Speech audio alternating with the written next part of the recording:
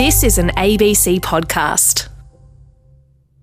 Hello and welcome to this week's Health Report with me, Norman Swan. Today, can traditional Chinese medicine help dementia? We have a look at the evidence. The extraordinarily high chances each of us have of experiencing a stroke during our lifetime. Significant inadequacies in the care of people with stroke in Australia, and pill testing at music festivals refuses to go away as an issue, mainly because state governments are reluctant to approve pill testing, despite calls by the Australian Medical Association and the Royal Australasian College of Physicians, neither organisation known for their radical sympathies. Polling suggests the majority of voters support pill testing too. And still young people are dying. Media coverage says there have been 6 deaths since the summer began. In Victoria, the crossbench is wanting action. St Kilda Council wants to conduct a pill testing trial, and yet the Labour government in Victoria is refusing to budge, despite setting up a trial of a safe injecting room. In New South Wales, there's growing pressure on the coalition government. So at least the squeamishness is on both sides of the aisle. Olivia Willis reports on health for the ABC Science Unit and has been investigating the facts behind pill testing. Welcome back to the Health Report, Olivia. Thanks, Norman. So where in the world do they do pill testing at the moment? Well, in Europe, they refer to it as drug checking, and there are services pretty widely available in, kind of across Europe. I think it's between 15 and 20 countries that kind of routinely have services available at festivals and also in the community where you can actually go to places and get drugs tested. But in Australia, we've just had one trial so far, which was at the Groove and the Move Festival in Canberra last year. We'll come to just what was done in that trial and the situation in Australia in a moment. But when you look across Europe, is there evidence that pill testing reduces deaths? Evidence that it reduces death is tricky. Like any harm reduction measure, I think harm reduction experts or advocates will point that a clear reduction in deaths can actually sometimes be difficult to show because as interventions, they can be difficult to evaluate. But in terms of reducing harm, yes, the evidence points to the fact that it can be an effective way to reduce harm. So in terms of evaluations from the services operating in Europe, that shows that having pill testing services can lead to less drug taking and can help people to consume drugs in a safer way. So whether that's choosing not to take a drug that they intended to or taking a smaller dose of that drug after they've had it tested. And this is reminiscent of the debate about safe injection rooms and needle exchanges during the early days of the HIV epidemic, where people said, well, this is going to be a permission license for immoral behaviour and intravenous drug use, which in fact wasn't true. Is there any evidence that pill testing, drug testing increases usage? No, there's certainly no evidence from the European trials or the services that exist there that it would lead to an increase in drug use. And as I said, actually research points to that it could probably decrease drug use and decrease drug-associated harm, I suppose. And actually the UK, they had their first pill testing trial at a music festival. They published their results from that, I think it was in December, and they found that it was something like 1 in 5 substances tested was not what people expected. And among those people who got the results that, they got a surprising result that the pill or the capsule that they handed over didn't have what they thought it did, about 2/3 of them chose to hand over more drugs to be destroyed. And researchers in the US and Austria and Germany, and actually some research that's been done in Australia in the early 2000s, made kind of similar findings, that if people who use pill testing services, they're less likely to consume drugs if they're told the drugs contain harmful substances. That seems to be a clear result. And remind us what they found at the Canberra trial? So the Canberra trial, they had, I think it was 125 people visited the pill testing tent and 83 samples were tested, and they found that more than 80% of people believed they were taking MDMA, or they believed that ecstasy was in the pills that they brought. And in reality, less than half of the samples contained relatively pure MDMA. So I think it was 42 of those 70 pills contained some MDMA, 32 contained a high purity of that. There were a significant number of samples that contained filler or cutting agents. And there was also, they found traces of antihistamines, of caffeine, dietary supplements, oil, toothpaste was found. So a whole array of things that I am sure people didn't expect. But importantly, they found 2 potentially lethal substances. So one was N-ethylpentylone, which we know was responsible for the hospitalisation of a dozen people in New Zealand last year. So they detected that. And they also found what they believed to be was kind of a cousin or associated with a drug known as Mbone, which is kind of a deadly synthetic hallucinogen. And how accurate and reliable is the technology? Because it's fine having pill testing, but if the technology is not up to the job, is it comprehensive? Is it going to find everything? I mean, it's unlikely to, isn't it? So basically what it does is the technology, the machine that's used at the camera trial is called an FTIR spectrophotometer. And the idea is that it uses kind of a laser beam. It checks samples against a library of 30,000 chemical compounds. And there has been some concern raised that, well, can it detect all, new psychoactive substances? And there's been a huge explosion of those drugs, particularly in recent years. So the machine itself, I mean, the people that run the trial say they think it's very robust technology. It can detect, it can't detect the exact nature of every new drug because they're emerging faster than the rate in a way that we can keep up with them. But it can detect the presence of unknown substances. So if there is something in there that is a new drug, the machine will still be able to detect that it's there, but we might not necessarily be able to identify it. But in that case, what happens is it's given, drugs kind of, the test basically, you're given a classification, and it's kind of given what's known as a red result, or it's red flagged, meaning if there is something in there that is unknown and they don't know what it is or what its effects could be, they'll kind of give you a red result saying we, very strongly advise you against not taking this because we don't know what's in it and we don't know what the effect could be. Seems like a fairly simple choice for politicians. Yeah, there's also, in terms of other kind of toxicology concerns, there's been some concern around detection limits of the technology. I think there was a toxicologist last week that raised the idea of, can it detect traces of things like carfentanil, a very potent and dangerous opioid, which at very small traces can be dangerous. But, I put that to the people running the trial, and they said, look, it's possible that the machine may not be able to detect some substances at very, very low levels, but they said it was very unlikely that at such levels it would cause any harm. So they're very confident in the kind of safety and efficacy of the technology, that if there's something in there, whether they can identify it or not, they certainly can detect it and advise, on that. Olivia, thanks for joining us. No problem. Olivia Willis's article can be found on ABC Science Online via the ABC's website. You're listening to The Health Report here on ABC RN, ABC News and CBC Radio across Canada. I'm Norman Swan. A global analysis of stroke incidence has found that in some countries, 1 in 3 people will suffer from a stroke at some time in their lives. It's an extraordinary number. And even in Australia, 1 in 5 of us will have a stroke during our lifetime. These statistics will surprise many and could overturn 20 years of teaching GPs and other doctors how to assess a person's risk of having a stroke. The person who led the study was Greg Roth, a cardiologist at the University of Washington's Institute for Health Metrics and Evaluation in Seattle. I spoke to him last week while he was on call at his hospital. Pleasure to be with you. These figures seem extraordinary. So what we're talking about here, I just want to be clear, what we're talking about here is not your risk over the next 5 or 10 years of having a stroke, but your lifetime risk of having a stroke. That's exactly right. We know that the behaviors and lifestyle choices and medical care that people receive over the course of many, many decades piles up and drives a risk of stroke. And so we really wanted to capture that perspective of looking at the whole life course. Now, this is the Global Burden of Disease study, which we've covered many times over many years. So before we go any further, what's the degree of reliability in the statistics we're about to talk about? The statistics are quite reliable. So give us a sense then globally of what the lifetime risk is, because the average was about 1 in 4, 25% risk, which is extraordinary. But some countries were even higher than that at 1 in 3 people. The range is stunningly broad, and that was one of the things that was really surprising to us. We were able to combine all of the world's available data on either dying from strokes or having a stroke and surviving afterwards. And we found that in some locations, the lifetime risk might only be 1 in 10. And at the very high end, we found that it could be as high as 30 or even 40%. Well, let's be parochial and talk about Australia and North America. The risk in Australia is actually lower than the risk in North America.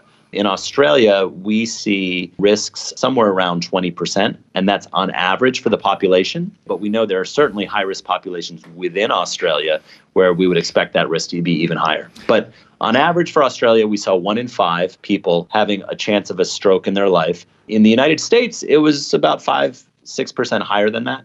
And some European countries were quite high.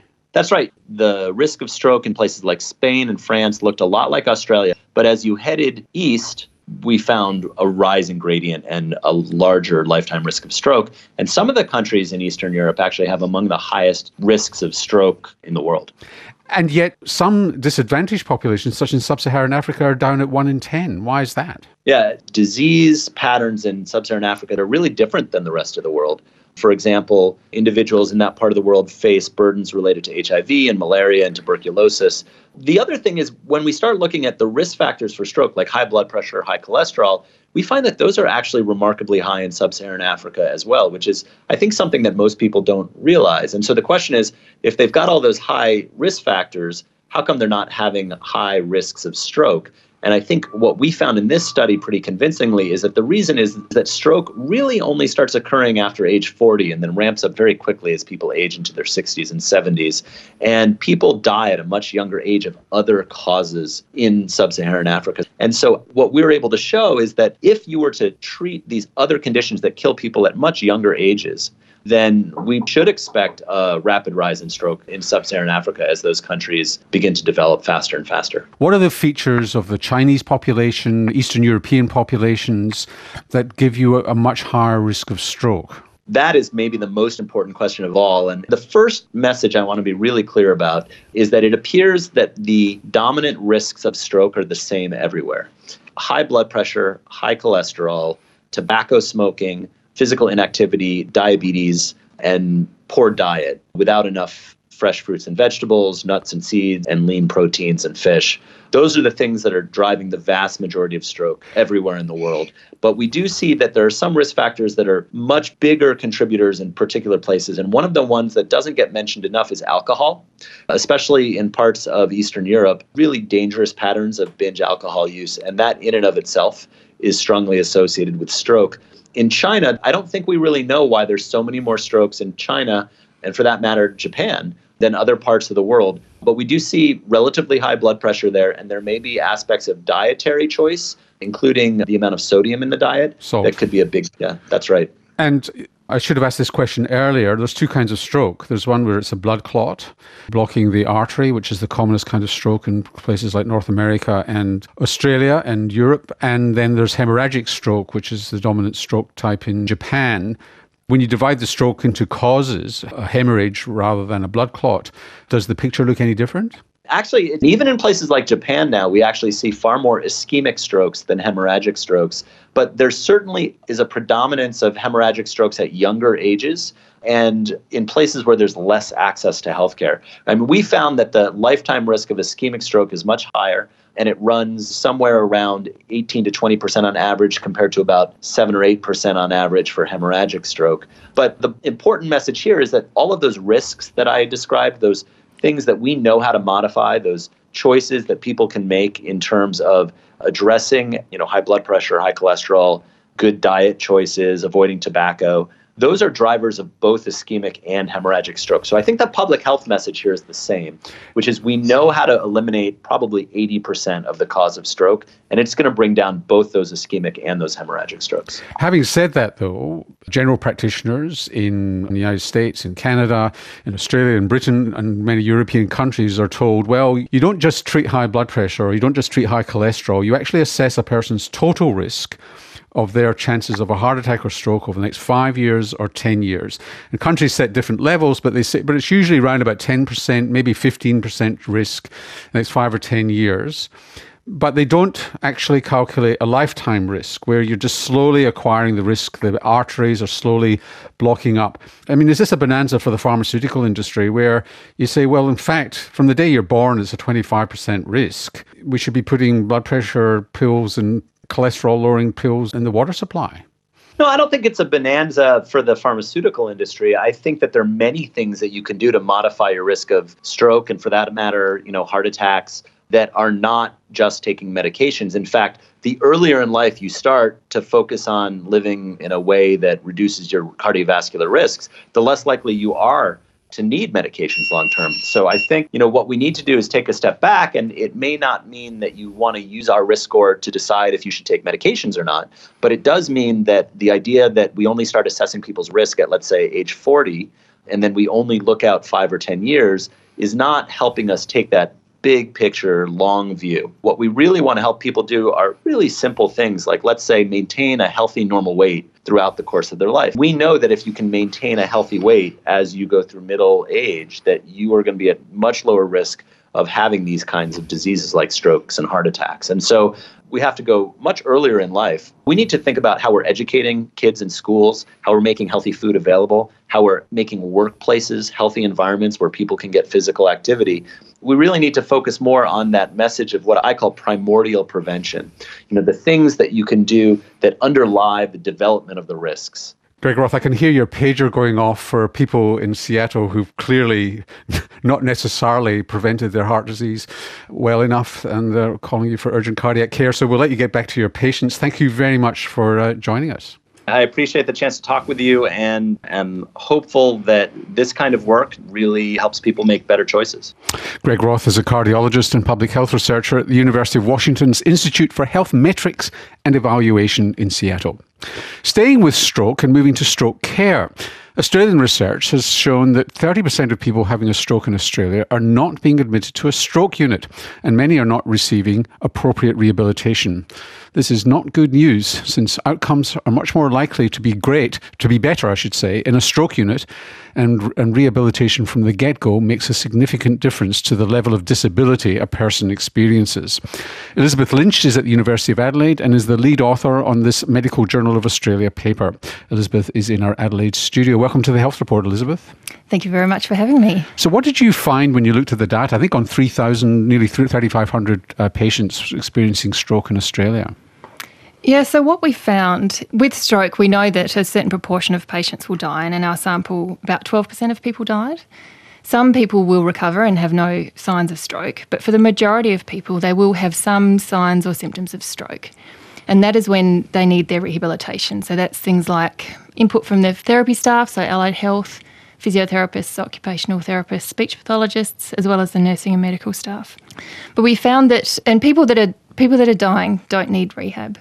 People that are fully recovered don't need rehab, but everyone else does.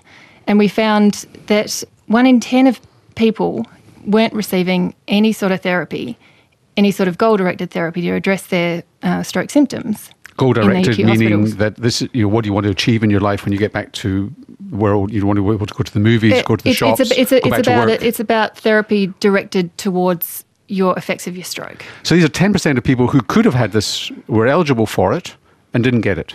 Absolutely. That's a lot of people. It's a lot of people, and it's really quite shocking. Why was it occurring? Well, that is what we don't know. So and the assumption here is that they're left with disability that otherwise they might not have had. Well, there's a very real risk that that's what's happening, yeah, and that they're having more disability than what they should have had, and that they will be slipping through the cracks and having real struggles when they get out of hospital, if they get out of hospital, because for some people who don't get therapy, they get shunted straight off to residential care. So why is it happening? Well, what we found is if you're receiving care in a stroke unit, you're much more likely to get the right care. So people who are so a stroke unit is a particular ward with staff that is specialised in dealing with strokes, and the beds are all located together. So your bed is next to someone else who's had a stroke. These people get much better care throughout the hospital stay.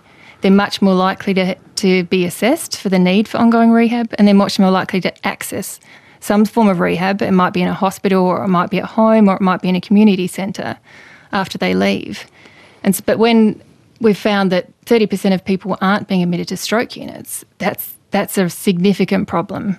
We've known for 20 plus years that stroke unit care will reduce death, will reduce disability, will reduce the need for institutionalised care. And yet the fact that 3 in 10 aren't getting on a stroke unit is very alarming. Are people being assessed properly after their stroke for rehabilitation? Well, that's another thing. So we looked at that as well, and we found that 57% of people had their rehabilitation needs assessed. But we don't actually know how people are assessing their rehab needs, because after a stroke, you might have really obvious signs. So you might have facial weakness, or a side of your body that doesn't move, or have slurred speech, these sorts of things. But you might have more subtle signs, things like issues with your memory, or regulating your mood, or continence. And these signs often don't show up unless you're being assessed using a really comprehensive assessment. And we do have a comprehensive assessment tool available in Australia that is recommended for use. But only 11.5% of assessments were using this very comprehensive tool. That's outrageous. Yeah. I mean, that is negligent care. This tool is reasonably new, so I do need to preface that. It's not that new. It's just 2012. It's 4 years old. It is, yeah. So it's not that new. These data were collected in 2014. So there has been kind of a big push now to get this tool used. We've updated our stroke guidelines in 2017, and now it is officially recommended in a document that all the clinical staff would see to use this assessment tool. So I'm hopeful that this is getting momentum to get this tool used, so people are getting assessed. So apart from raging on the health report, what other ways are there of actually getting action here? Well, and the other issue, we haven't got much time to talk. We've only got about a minute left, but the other issue is, have we got enough rehab beds? But we'll leave that for another time. I'd love to talk about that as well, yeah. We probably don't have enough time. rehab beds because people get shunted out of hospital after 5 to 7 days, and home care is not probably the best for some of them. That's true. I agree. So apart from raging on the health report, what needs to be done? So there is a lot of work being done to improve the access to stroke unit care, which I think is a key move. So in 2015, when these data were collected, there were 87 stroke units. In 2017, when the audit was redone, there were 95 stroke units. We're getting much better retrieval systems, so people will be moved into stroke units. I think this is ongoing work that nationally is being looked at. So if somebody's listening to this and their loved one gets a stroke, they've got to ask for the assessment tool to be implemented and really sit on the staff. Absolutely. So previous work we've done, if you've got a family advocate, you get a much different level of care. It's sad to say, but I think that goes with any health, any aspect of health. You need to, if you advocate, you get better care. Elizabeth, thanks for joining us. Thank you very much. Elizabeth Lynch is an NH&MRC early career researcher at the University of Adelaide. Strokes, both large and small, are a common cause of dementia. And in fact, this so-called vascular dementia often coexists with Alzheimer's disease. And some people think that microstrokes can in fact precipitate Alzheimer's. So vascular dementia is a huge problem, and there isn't a proven treatment once you have it. That's why a systematic review of the available evidence on Chinese herbal medicine is potentially so interesting.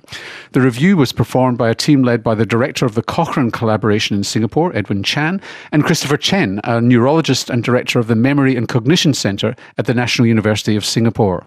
For most dementia patients, when you examine their brain, very few have either pure vascular dementia or pure Alzheimer's disease.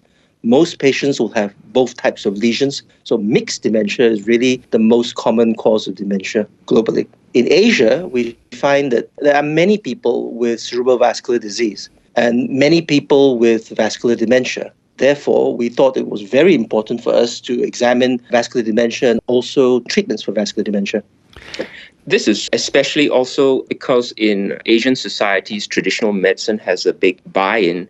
And in this era of evidence-based medicine and fake news, we felt we should have a look at this evidence base which we have. Edwin, does traditional Chinese medicine even define vascular dementia as an entity? No. Traditional Chinese medicine view the underlying cause to forces and energies which are not amenable to direct scientific investigation. And of course, Norman, I think it's fair to say that the practice of traditional Chinese medicine has changed considerably over the years. They've been influenced by allopathic medicine concepts. So traditional Chinese medicine practitioners are often using the terminology used by allopathic medicine. Allopathic medicine being our kind of medicine. Western medicine, yeah. Yes, right. And also, many practitioners of allopathic medicine or Western medicine are looking to traditional Chinese treatments to address the needs of their patients. And it's set against the background that there isn't really any treatment for vascular dementia apart from reducing your heart risk factors. Well, even that is controversial because we don't have good evidence that treatment of vascular risk factors ameliorates vascular dementia. We don't really have that yet. It's really very frustrating. What Chinese therapies did you look at? I think it's fair to say that those who firmly believe in the philosophy of traditional Chinese medicine would be horrified at what we are doing, because what we are doing is used standard international criteria for vascular dementia and only accepted trials which use these criteria. So if there are trials using traditional Chinese medicine, which use a completely different classification system, then we don't detect them. So let's look at the treatments that you found when you searched for studies, what they contained and what sort of results they obtained. In the end, we identified 3 preparations because they are complex of several herbs that we thought merited further research. And we are circumspect because, in general, the quality of the evidence that we found was low to moderate. And using the grade classification of certainty of evidence, we did not find any preparations that had a high certainty of evidence. Mm-hmm. And so that is basically our finding, actually, as an implication for future research. So what you found was that there were 3 traditional Chinese medicine preparations which had a signal, if you like, from the existing research that you found worthy of further investigation. What were they? They have tongue-twisting Chinese names. And one was what we call NMT, or Nao Mai Tai, and the other one NXT, Nao Xing Tong, and the third one TXL, or Tong Xing Luo. And as I said, essentially they're all complex of different herbs. This Cochrane review is unusual in the sense that it covers quite a broad spectrum of therapies under the name of traditional Chinese medicine. Yes. And I'm assuming that depending on the practitioner you go to, they're not necessarily standardized in terms of how they're presented to individual patients. Yes, so that's the other tricky part of doing research on traditional medicines in general, and that is the standardization of the preparation. And that is precisely why in our Cochrane review, we chose to look at that subset of traditional Chinese medicine formulary, which is highly standardized because of regulations in the production. And finally, for consumers who are listening to this conversation who might be thinking of traditional Chinese medicine, did you find any harm? That's hard to be clear about, Norman, because one of the problems with the quality of the trials was that we noted there was very sparse reporting of adverse events.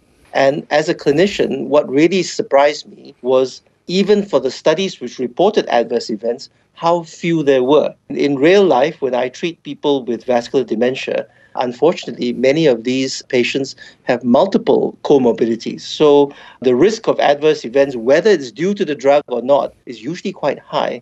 So that is one of the issues that we face when looking at these studies. Are they really treating patients with vascular dementia? Do we really know much about the safety? I think we really need more stringent studies to address that. So buyer beware, and let's get on and see if there is something useful in here, because there could be something hiding away here which could be effective. Absolutely. And we have identified 3 preparations which appear to have a signal. We need to do trials based on these compounds and see whether there's really any efficacy at all. And also importantly, as you mentioned, is there a safety issue?